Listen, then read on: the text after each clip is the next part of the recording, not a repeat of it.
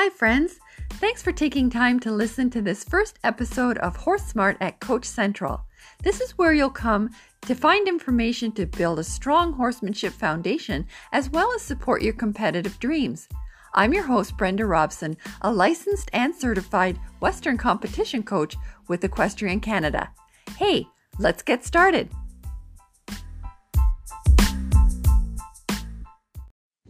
I'm wondering if you had a chance to read the December 2019 issue of The Rider. In it on page 3 was a small article titled Ontario Equestrian Coach Support. If you're not a coach or an instructor of beginners, you might have just breezed by that article thinking it wasn't relevant for you. I'm going to talk to you about why I believe it is important and relevant for every horse owner in Canada. First of all, the two articles I've read have been targeted to coaches. So the information there is really about why it's good for them to get licensed. However, who is going to police that? How will they really uphold that mandate and require that all coaches be licensed and certified? Well, I really believe it's the educated consumer that's our best customer, and that's you. And you are going to be the ones who are informed about what to look for in a coach, what licensing means, what's involved in certification, and then you're going to select the people that you hire based on that criteria. So first off, let's talk about the licensing. That's an entry level for coaches that are certified under another program such as Pony Club or CHA. It's going to be helpful for inactive coaches to reactivate their status by updating their professional development, and it'll give a good foundation for aspiring coaches. There's online courses. They're offering them, I believe they're free, some of them, and one will be on concussions and the other one on safe sports for our industry.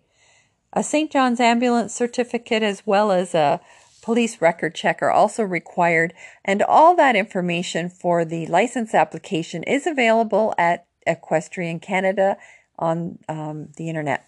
There's a quote in this one article by EC President Meg Kruger, and I quote, "Society is changing. Mindsets and expectations have shifted considerably over the past decade. Current and future horse enthusiasts come to equestrian with the expectation that the sport will provide a unique, respectful, safe, and inclusive experience. If we fail to meet this expectation, we will fail to attract and retain equestrians." Unquote. Okay, that's great. So they've taken care of that, building a nice foundation of social justice. But the bigger part of being certified is the second thing I want to talk about, and that is the Learn to Ride program. For both the English and Western disciplines, it's very well laid out, very progressive and safe, and a good right way. It's not the only right way, but it's a good, safe, teachable right way. And anybody who is following that program is on a strong pathway to achievement for sure. Now that you have an idea of what licensing involves, I want to expand a little bit on the certification process because there may be people listening who are thinking certification is for them and they want to get started at it.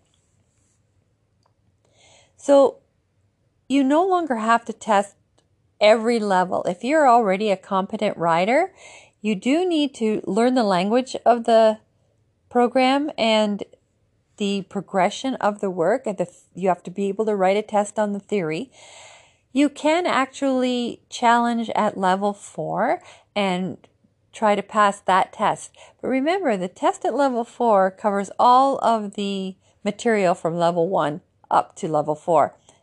Then you can do the basic training component as well. Once those two certificates are achieved, then you will sign up for an assessment at OE, and when there are a number of candidates available, they will set up the assessment, and that is where your competency in your teaching, your lesson planning, your riding skills will all be assessed by a course conductor.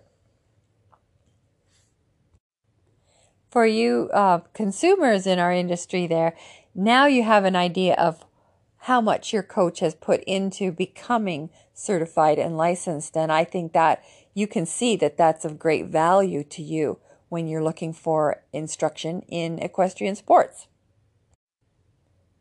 I will also say that anybody looking to become certified needs to be under the instruction of a certified coach already, because that certified comp coach can actually do the testing of Rider Level 4 and the basic training component. And here at Windhurst Riding and Training Center, you can also be eligible for a tuition tax credit. So that's quite a nice benefit if you have to spend some time in instruction, that you can have a tax benefit from that tuition.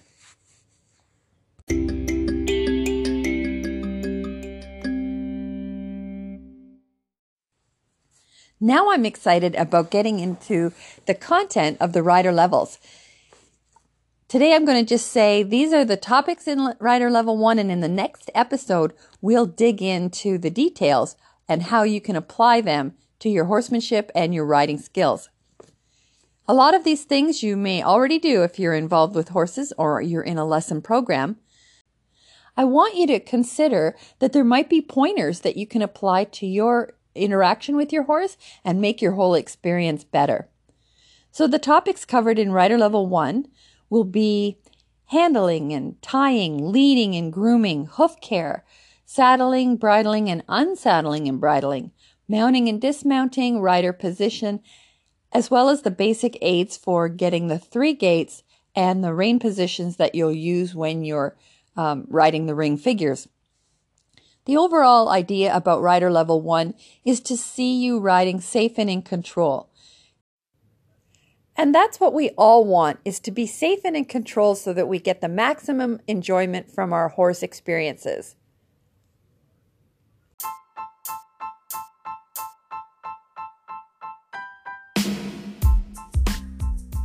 Thanks again for listening to this first episode of Horse Smart at Coach Central. I hope you enjoyed it as much as I did and that you'll find the tips and ideas useful.